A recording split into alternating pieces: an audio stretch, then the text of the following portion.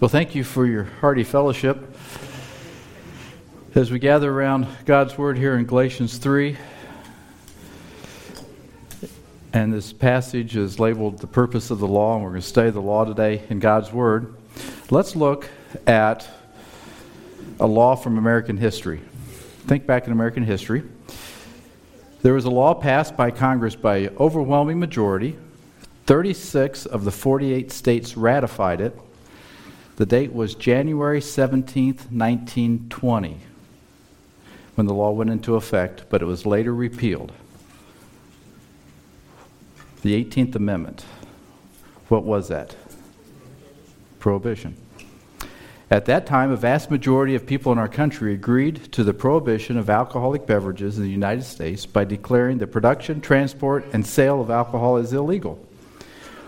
Organized crime received a major boost from prohibition, and many people died from home-brewed alcohol before it ended.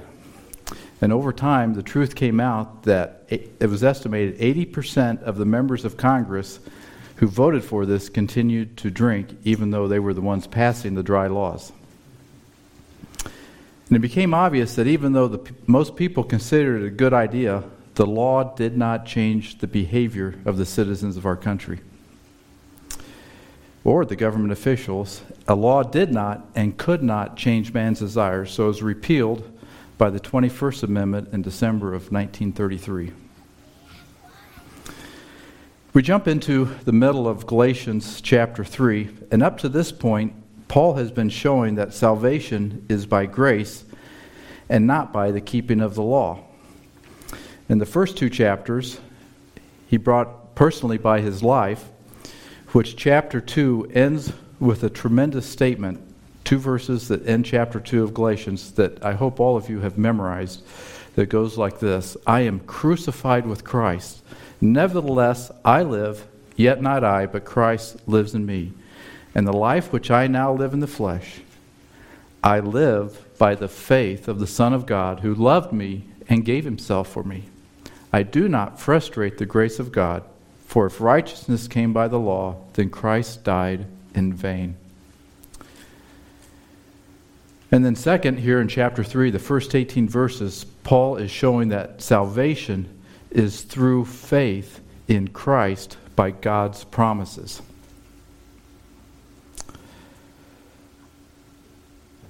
And prior to this passage we're going to look at in verses Galatians 3, 16 through 18, tell us that God made promises to Abraham.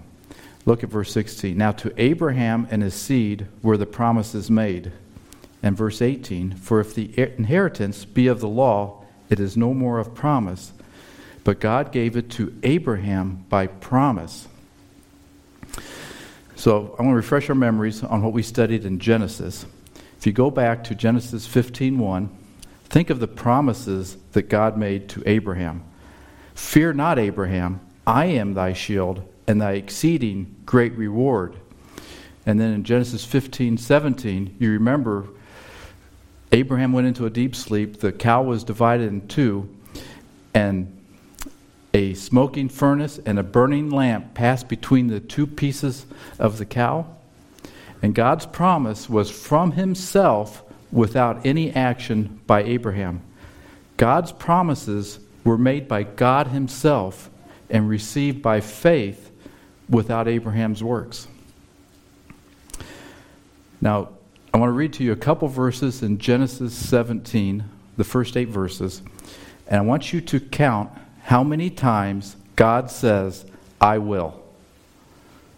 Count how many times God says, I will. And when Abraham was 90 years old and 9, the Lord appeared to Abraham and said to him, I am the Lord, I am the Almighty God. Walk before me and be thou perfect.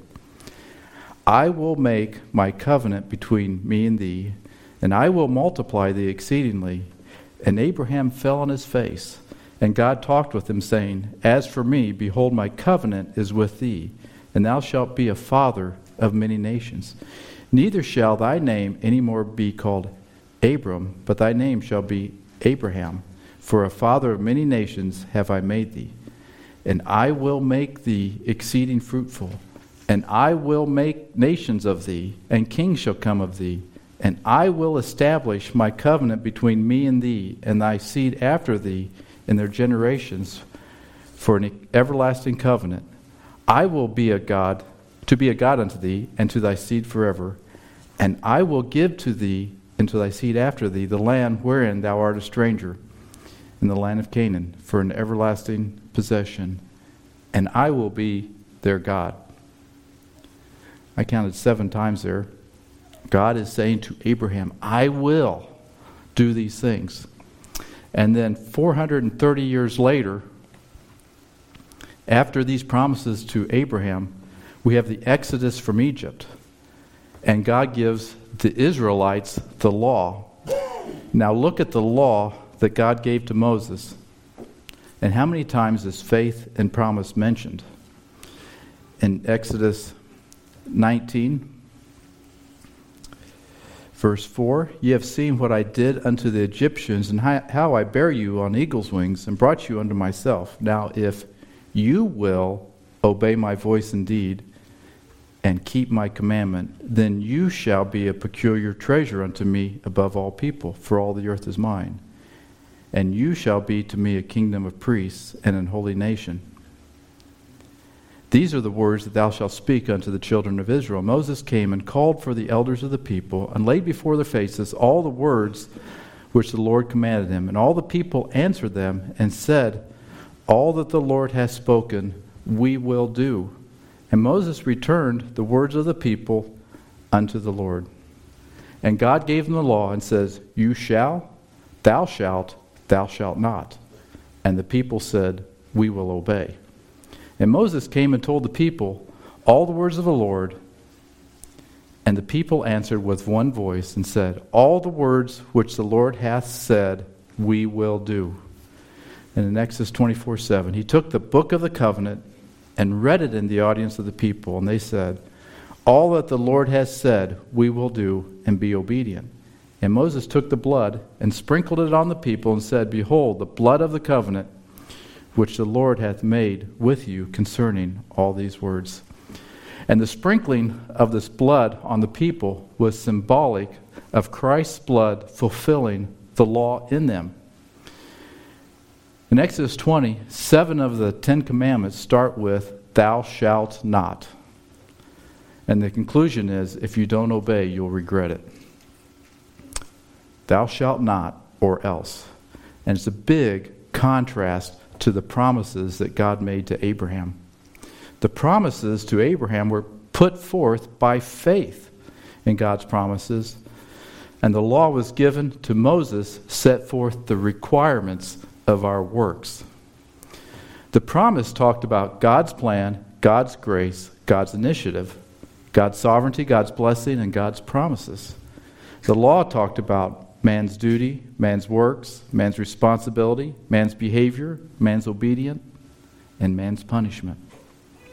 The promise which stood for grace had to be believed. The law which stood for works had to be obeyed. 2 completely different things. But is the law more important because it came after the promises? What was the purpose of the law? And God has shown that salvation did not come by the law. He comes to a question that will be our focus today in verse 19. Why then did God give us the law? If the law cannot save us, why was it given? Romans 7:12. The law is holy, the commandment is holy and just and good. So if the law is holy and just and good, what is the law good for? Why do we have it? Why did God give it? And that's the question today that's going to be answered. So with that as way of introduction, let's turn to the Lord in prayer. Heavenly Father, thank you for your scripture today here in Galatians. Thank you for the promises that you have granted us, for the law you have given us, for your word that explains it to us, and grant us to understand what you have done for us. Open your word to us and come and meet with us today. In Christ's name, amen. So we're going to start here in Galatians 3:19 through 25. And Paul's going to give us three purposes for the law. And let's read that beginning in verse 19. Wherefore then serves the law? It was added because of transgressions, till the seed should come to whom the promise was made. And it was ordained by angels in the hand of a mediator. Now a mediator is not a mediator of one, but God is one. Is the law then against the promises of God? God forbid. For if there had been a law given which could have given life, verily righteousness should have come by the law. But the Scripture hath concluded all under sin, that the promise of faith of Jesus Christ might be given to them that believe. But before faith came, we were kept under the law, shut up unto the faith which should afterward be revealed. Wherefore the law was our schoolmaster to bring us unto Christ, that we might be justified by faith. But after that faith is come, we are no longer under a schoolmaster. The first purpose of the law is given to us here in verse 19. The law reveals sin. Sin existed before the law, but sin was not understood as a transgression until the law was given. Verse 19, the law was added. God picked up Israel out of Egypt on eagle's wings by grace and not by the law. And the law was given to warn them, to protect them, to restrain them, and to guard them until Jesus would come. As Romans 4:13 says, for the promise that he should be the heir of the world was not to Abraham or to his seed through the law, but through the righteousness of faith. For where no law is, there is no transgression. The law was added. It was added because of transgressions until Christ. The law was temporary until Christ. The law cannot give life. If the law cannot give life, then the law cannot sustain life. And if I cannot receive life by the law, then I cannot develop life by the law. So I brought a mirror. If I pick up a mirror and look in a mirror, or we look in a mirror, this mirror doesn't make me ugly. Looking at a mirror only shows me what everybody else already knows, that I am a sinner. The mirror is a reflection of my sin, and it shows me I am a sinner. And the law shows each of us what everyone else already knows about each of us, that all of us are sinners. Romans 3:19. Now we know that what things soever the law says, it says to them who are under the law, that every mouth may be stopped, and all the world may become guilty before God. Therefore, by the deeds of the law, there shall no flesh be justified in his sight, for by the law is the knowledge of sin. And it was ordained by angels in the hand of a mediator. It says that the law was given to us by the angels.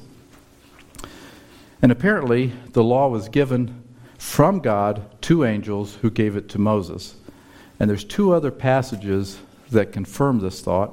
In Acts 7:53, who received the law by the disposition of angels and have not kept it. And Hebrews 2:2, for if the word spoken by angels was steadfast, and every transgression and disobedience received a just recompense of reward. So the law was given to Moses by a mediator, but that is not true of our salvation.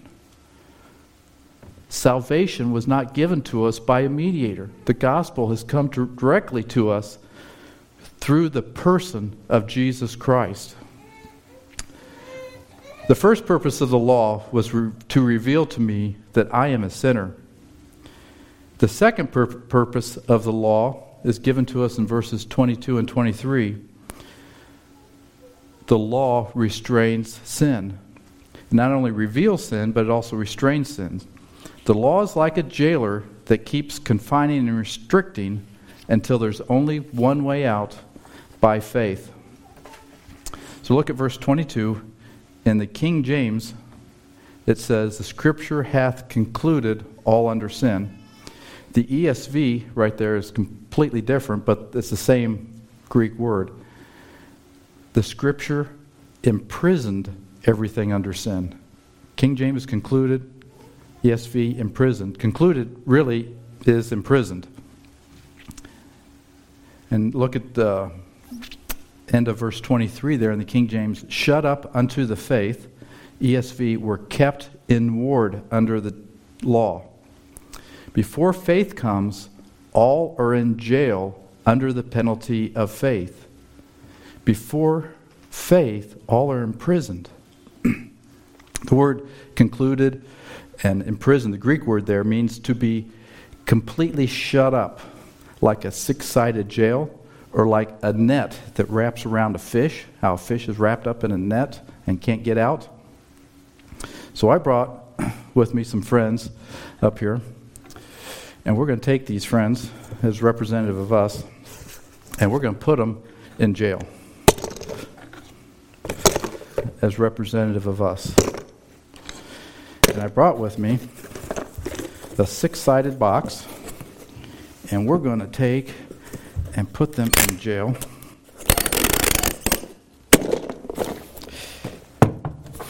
Okay, and they're all locked up.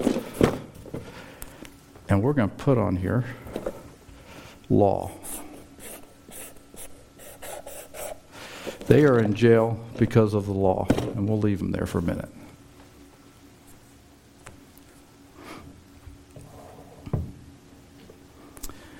So how does the law completely enclose us? Well, there's one law. Let's take one law in Exodus 20:13. Thou shalt not kill. But as the law of God is further explained to us, it goes much deeper than these 10 commandments. It goes straight to our heart, as Jesus taught us in Matthew 5:21. You have heard of it, it was said of them of old, thou shalt not kill, and whoever shall kill shall be in danger of judgment. But I say to you that whoever is angry with his brother without cause shall be in danger of judgment. And whoever shall say to his brother, Raca, shall be in danger of counsel. But whoever shall say, thou fool, shall be in danger of hellfire. In 1 John 3:15, whoever hates his brother is a murderer. And you know that no murderer hath eternal life abiding in him. Hereby perceive we the love of God, because he laid down his life for us. We ought to lay down our lives for the brethren. My little children, let us not love in word, neither in tongue, but in deed and in truth. Have we always denied ourselves and always laid down our lives for each other perfectly? Has everyone here always perfectly loved in word and deed and truth? Is there anyone here who is perfect? We are all under the law, imprisoned. The Holy Spirit takes the Word of God and holds it before my face as a mirror, and I see my dirty sin. And then I promise myself that I'm going to start doing better. But I fail. And the jailer comes along again and says, you can't do better. You can't change yourself without Christ. And I find myself locked up in jail with no personal ability to escape. And finally, the law points me back to Christ by faith. So how do our people escape our jail of the law? So we're going to take on our jail, and we're going to put on here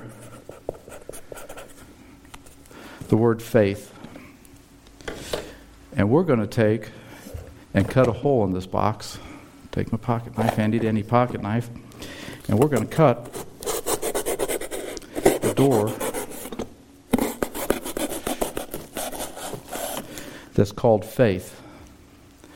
And it is by the door of faith that our people can escape out of their jail.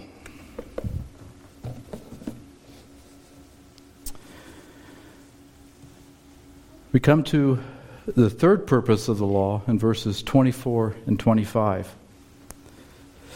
The law redirects away from the sin. So the law reveals sin, it restrains sin, and redirects away from sin and toward faith. The law is a schoolmaster against sin. And the word translated as schoolmaster or tutor is a role that we don't have in our society. It is a person that in our society might be a little bit like a nanny and a guardian with a little bit of a tutor mixed in with that.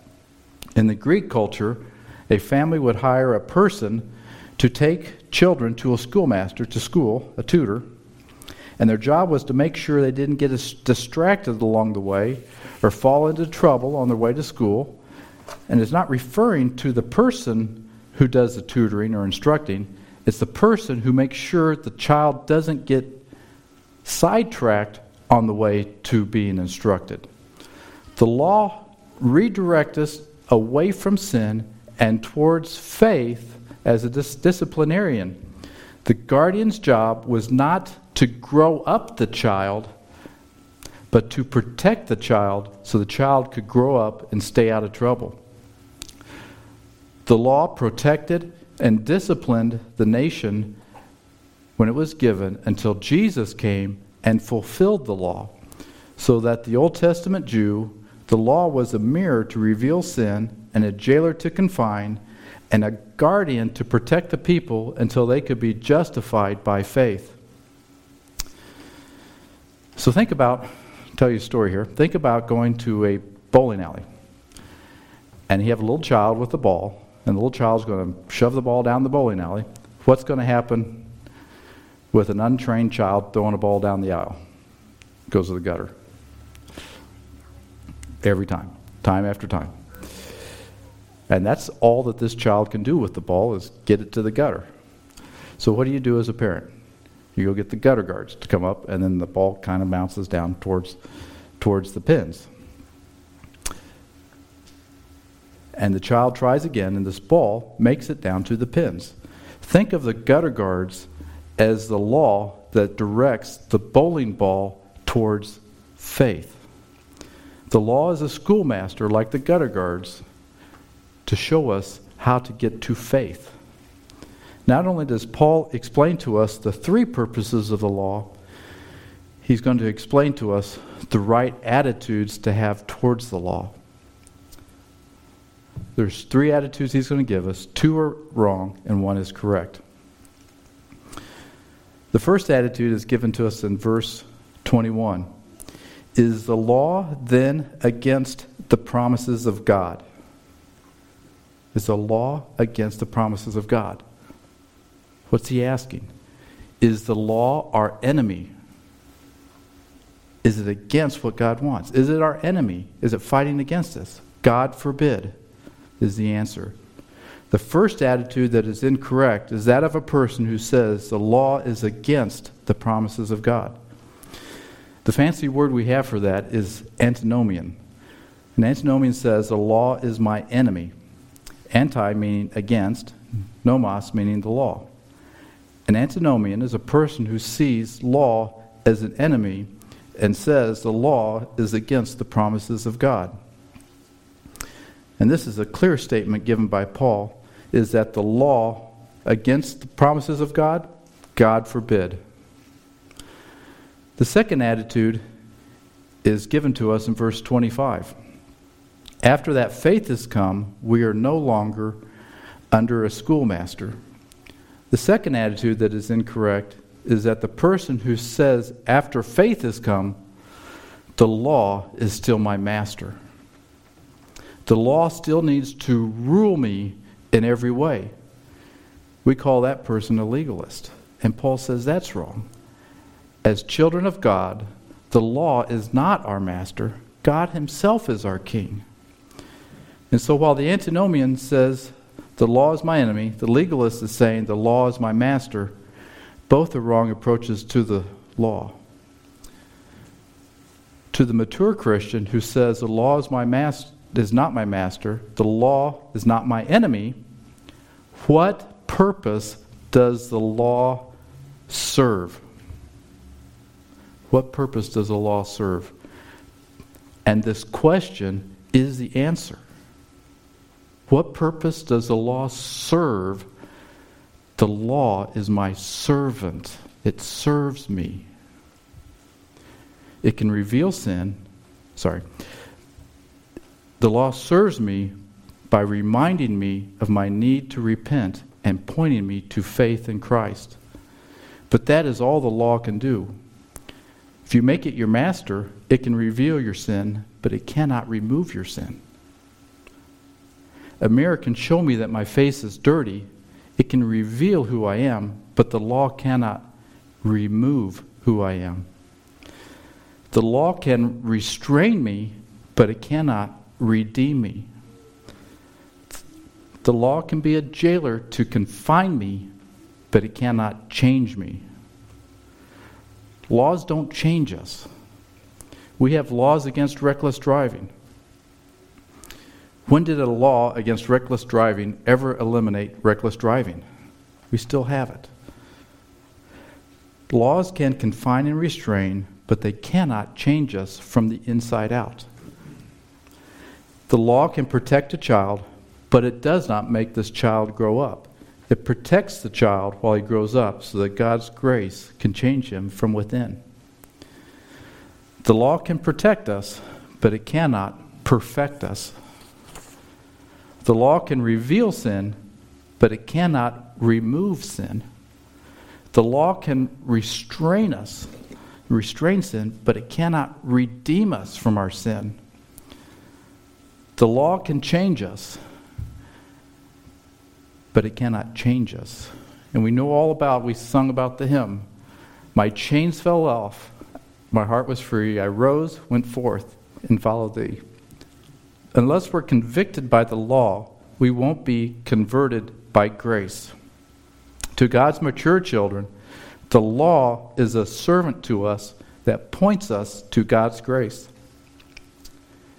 Contrast doesn't always mean conflict, and sometimes it means cooperation. The law prepared the way for grace, and there is much grace seen in the law, and the law is fulfilled in grace. Both the law and grace came from God, and they don't compete with each other. God was glorified in the giving of the law, and God was also glorified in the grace given at Calvary through Christ. Both law and grace center in Jesus Christ. He was made under the law. He said, I have not come to destroy the law, but to fulfill the law. He lived under the law. God's standard of righteousness still stands. Be ye holy, for I am holy. Titus 2:11. For the grace of God that brings salvation has appeared to all men, teaching us. Grace teaches us that denying ungodliness and worldly lusts, we should live soberly, righteously, and godly in this present world. Romans 8:4. The righteousness of the law is fulfilled in us who walk not after the flesh, but after the Spirit. And as we walk in the Spirit of God uses the Word of God to produce the righteousness of God in us. Little children need a master to guide them to maturity, but mature people can be trusted with a servant to properly use the servant. And God has given us the law as our servant to point us to faith in Christ. Let's pick up now in verses 25 through 29. Faith, the end of the law. But after faith is come, we are no longer under a schoolmaster, for ye are all the children of God by faith in Christ Jesus. For as many of you as have been baptized into Christ have put on Christ. There is neither Jew nor Greek, there is neither bond nor free, there is neither male nor female. For you are all one in Christ Jesus. And if ye be Christ, then are ye Abraham's seed, and heirs according to the promise. You are all the children of God by faith in Christ Jesus. And I've used the word mature Christian a couple times, and that thought comes from verse 26 there. The word for children in that verse is not for little ones, but mature ones, those that have received the inheritance. For you are the mature sons of God by faith. When God gives us saves us, He adopts us, and gives us mature privileges of His family through grace as we live by faith. Now, the law separated Jews and Gentiles. Grace doesn't do that. The law separates men from women. Grace doesn't do that. The law separated slaves from free people. Grace doesn't do that. The law separated rich from poor people, and grace doesn't do that. Grace says we are all one in Jesus Christ. When we are in God's family, we are also in Abraham's family. We are living by promise. We are not living by laws of punishment. Little children live by laws. You can't explain to a 2-year-old the dangers of playing in the street. The highway seems like a great place to ride my tricycle. It's got pretty yellow lines down it. But as a child matures, instead of giving laws of punishment for going near the highway, he begins to understand the promise.